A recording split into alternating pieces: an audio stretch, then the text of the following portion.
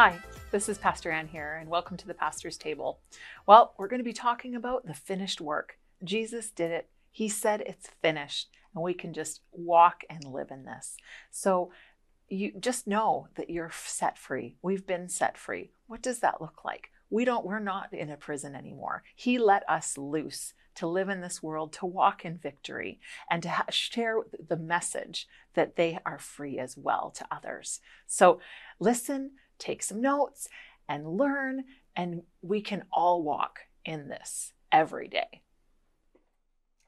Welcome back to the Pastor's Table. We've been talking about, last episode we were talking about forgiveness at first and talking about a number of other things like sharing our faith and a few other subjects. But one thing that we started to see and it started to stand out was in Luke chapter 4 and 18. So if we could turn there again, let's start with that, 18 to 19.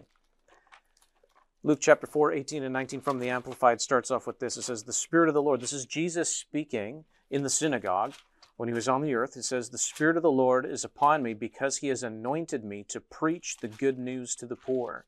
He has sent me to announce release to the captives and recovery of sight to the blind, to send forth as delivered those who are oppressed." Amen. And that expands on that definition by saying, who are downtrodden, bruised, crushed, and broken down by calamity. Mm-hmm. Verse 19, "To proclaim the accepted and acceptable year of the Lord."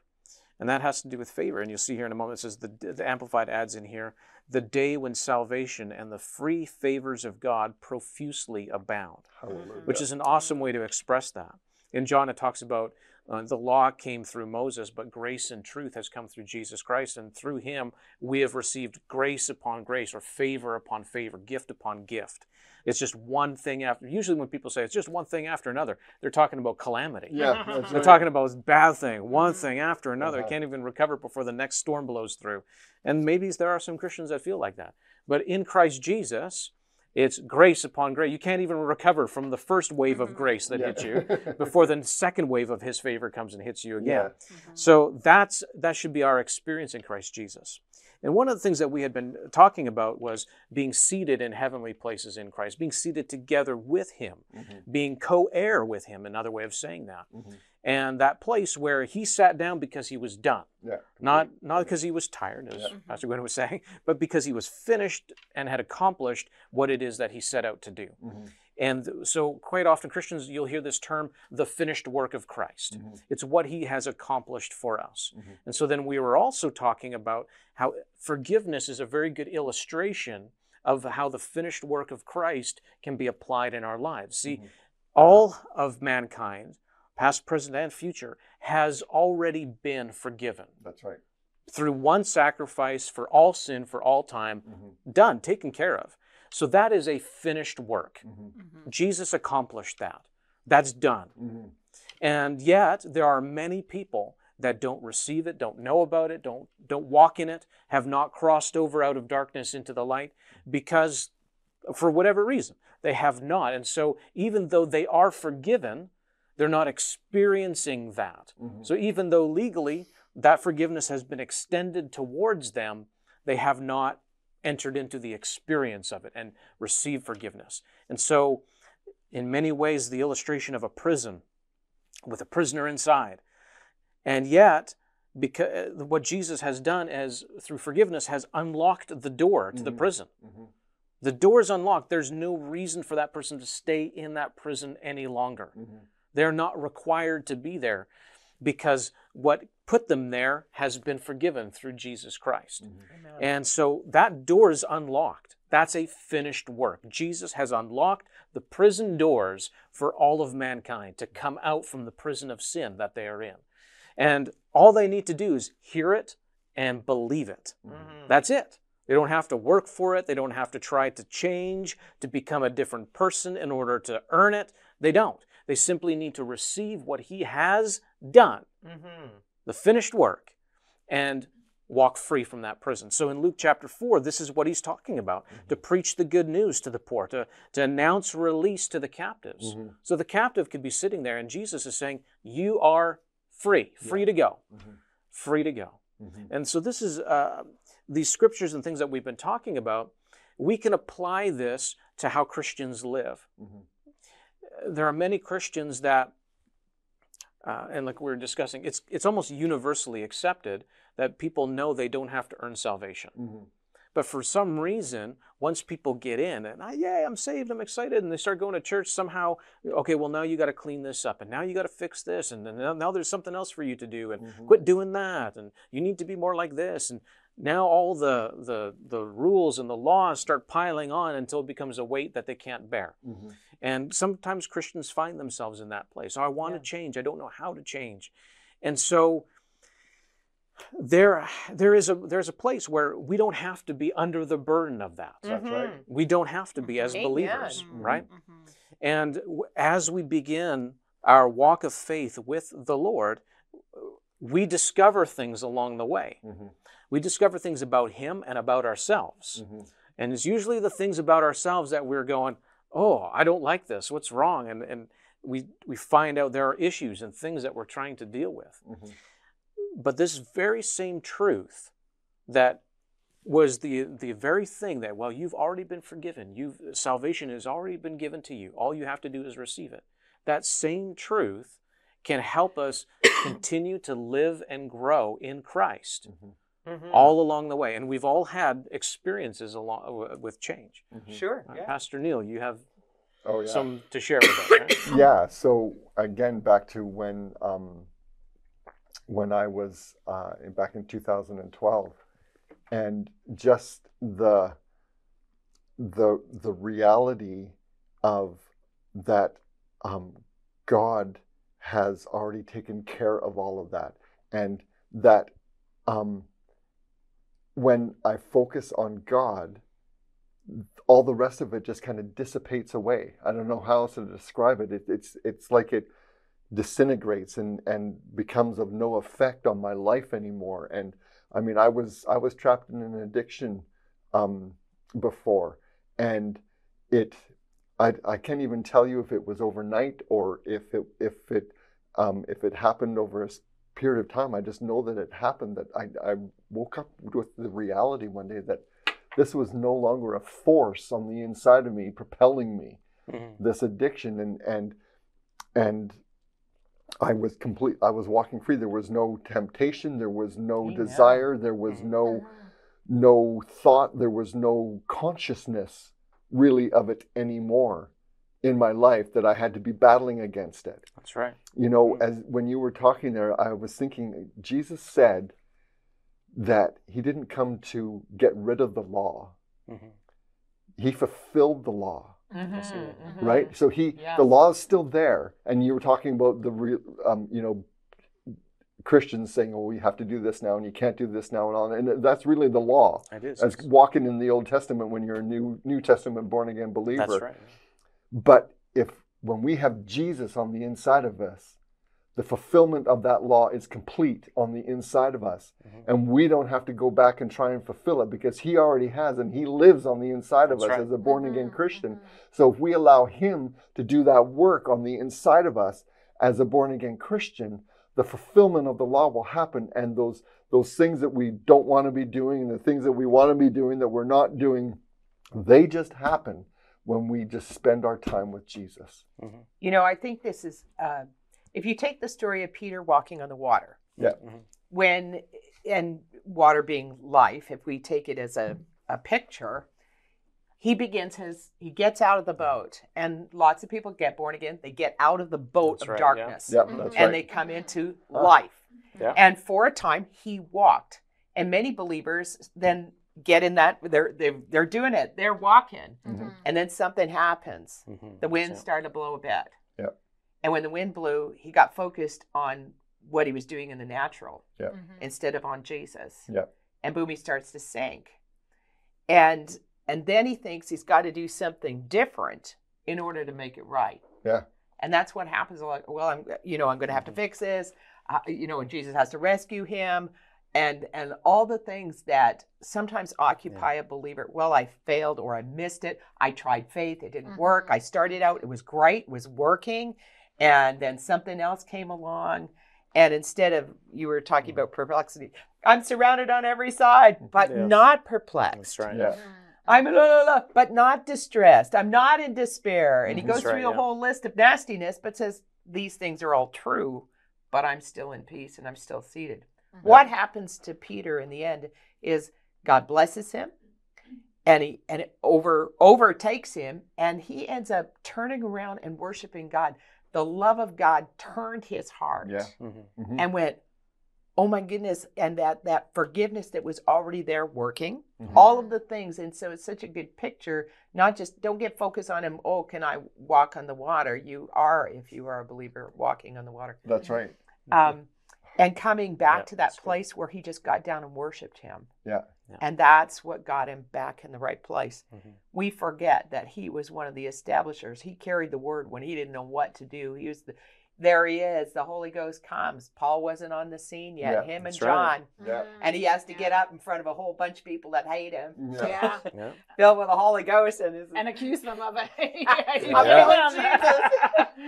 And the boldness and the fact that he was able to get up and many people got saved, and he wasn't a failure in any way.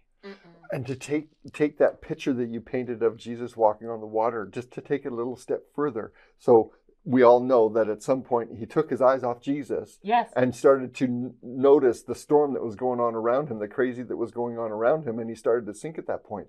But he, instead of trying to deal with him sinking on his own, he called out to Jesus. He did. And Jesus was right there. Absolutely. Right there. Jesus was right there. That's right. He was. Right there for him. Just like he is for you. That's right. And the remedy's always the same. Exactly. Always. Oh. The same way you get born again, the same way you receive the release. That's right. The same way is what gets you through addictions, what gets through the troubles, the distresses, all the mistakes you ever made. The same thing. The same thing. Yes, it is. That's right. Yeah. And what did you have to do? What did you say? You have to believe it. Just have to believe it. Just have to receive it. How do you receive it? That's a fun. There's another of our Christianese. We talk about that. How do you receive that? What does that look like? That was a good question, wasn't it? I see it. And again, I brought up this analogy that Pastor Jason brought up a long time ago. That it's just it really gives a great picture of receiving Jesus in our lives. So you've got this 5-gallon pail of water, and it's about 3/4 full, and there's this clod of dirt sitting on the top of it, and you need to get that clod of dirt out. And that clod of dirt can be, those things, the addictions, the whatever it is you're thinking about right now in your life that you don't want in your life anymore. And so you have two options here. You can go in and with your own hands try and pull out that clod of dirt, and you'll probably get a lot of it out of there. But as you try and pick up that clod of dirt, there's parts that inevitably are going to fall off and soil that water that's in that bucket, right? As you try and pull that clod of dirt out. Or you can take a pitcher of water and you can pour that water into that bucket, and the water level rises and rises and rises until it starts to overflow. And as the water overflows, that clod of dirt just falls off the edge, and all of a sudden there's no more in that bucket. Well, that water, the bucket is you, the water is Jesus on the inside of you, and that pouring of the water is your relationship with Jesus. You pour into yourself in that getting to know Jesus by spending time in the Word and reading about Him and asking for revelation of Him. You get to know Jesus, or pour that water into your bucket by spending time talking to Him. And Jesus, I'm dealing with this today and I just don't quite know how to do with it. I thank you that you're here with me. Just like Peter called out to Jesus on the water. That's us calling out to Jesus on the water. I thank you for your revelation here and on how to deal with this situation. And, Lord, I've been reading this in the Bible and I don't quite understand it. Can you show me? It's that relationship. That's where that change comes. That's where the water gets poured into the bucket and the clod of dirt just dissipates, and whatever is gone and that needs to be gone is gone. Whatever is there that needs to be there is all of a sudden there. Yeah, I was just thinking about another situation, an example of this, like when I've been learning the guitar, and one of the challenges in guitar is bar chords, and bar chords are really challenging to do because it requires you to use mainly your pointer to hold down a lot, and then your fingers have to, like, I'm trying to learn this one where my fingers can't physically get that far. I don't know how. And the first bar chord I learned was a B minor, and I was playing it. It was just awful. It's just awful. Like, reposition fingers, play again. No, that wasn't good. Reposition fingers, play again. No, that wasn't good. And you know what? One day I was just, forget it. Like, I'm just gonna leave this alone for a while. And I kept on playing. And then one day my teacher had me play a song and that had the B minor in it, and I played it, and I was like, it didn't sound bad. It actually sounded okay. And I think that if we just stopped meddling a little bit in the problem and like focusing on the problem, trying, okay, fix it, make it right, you know, and I just got distracted with other things and enjoying playing and doing that kind of thing. And eventually it fixed and sorted itself out. Yep. But when I was trying to fix it, it wasn't working. Mm-hmm. And I was just getting frustrated. Yeah. Let me tell you, I was frustrated because it didn't work. But we kind of focus on our problem, focus on the issue that's at hand, and we don't let Jesus fix it. Yeah. And he's already fixed it. And so if we just get our hands off, do something much more pleasant, like worship him. That's so much more pleasant than focusing on those other things, or learning more about him. Because when you're learning about him, you're learning really about who you really are. And so, and relying on that in you, because there's so much more in you than the bad things that you're looking at, the blemish on your face. Mm-hmm. There's so much more goodness and good things that God's put in you that you can learn about and that you can spend your time on. And you just get frustrated and angry and upset if you just keep on trying to meddle and fix, when you can let him do that and spend your time on something much more exciting and fun. So those are a couple of examples. Receiving is kind of what there's a lot of Christianese that we use, and we understand we're hoping that you will share with people who are not Christians. And so we need to come up with words, and sometimes the best way for someone to learn, and Jesus used them, are parables. So when they give you an example, they're like a modern day parable that someone has experienced. Yeah. So those work, and it's best if you use something that's real in your life. You give them a parable, some place where you know that you've allowed Jesus in, so to speak, and you've welcomed him to help. How did you welcome him? You asked him, God, I need help. You don't have to obviously pray in King James. There's no magic prayer to lead someone to the Lord. And a lot of books or that we have, or tracts, have a little place in the back if you get stuck, and you can just really pray that with them. And so they'll have kind of the ABCs or the 4 spiritual laws or something that they walk through. And so we think it's, if you're going to get your friend born again, they've got to, tick all the boxes. But we want you to be able to express it in a very loving, kind, real way. And that means you'll probably have to share something personally. You don't have to, but it helps. Because that way the person you're speaking to knows. They'll know you. And maybe they don't know you and they're a stranger. That's a different situation. But we're talking about people who you might know, who are in your friendship or family members you'd like to see saved. So when it comes to receiving, it's something you do, quote, by faith. And just like you said, how do we do that? It's simple. How did you accept Jesus? By faith. Jesus, I don't really know who you are, but they're telling me that he's a good guy, that he loves me, and that he forgiven me. And God, I'm just going to take them at their word because I trust those people. They look like they kind of care about me. And that's a jump. That's faith. I'm going to do something now. I'm going to say something. Well, Jesus, I just believe that. I believe something inside of me is telling me. And they'll often use words like that. Something inside of me just rings true. It rings right. Or I sense love. I think they care about me.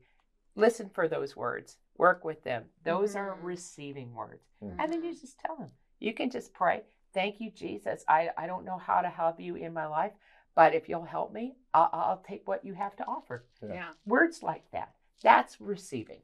It's simple. Did you have something to add? Lots, but we don't have enough. We don't have lots of time to go through that. It just stirs up so many other thoughts along the same lines. But essentially, I think we'll leave that for maybe another episode. This is stay tuned. Yeah. Next episode is going to be an awesome one. We want you to be able to share and with confidence and know that God is with you, and He'll fill your mouth when you think that there's nothing else to say. He will give you something to say. Amen. And help you love your neighbor as yourself. God bless you.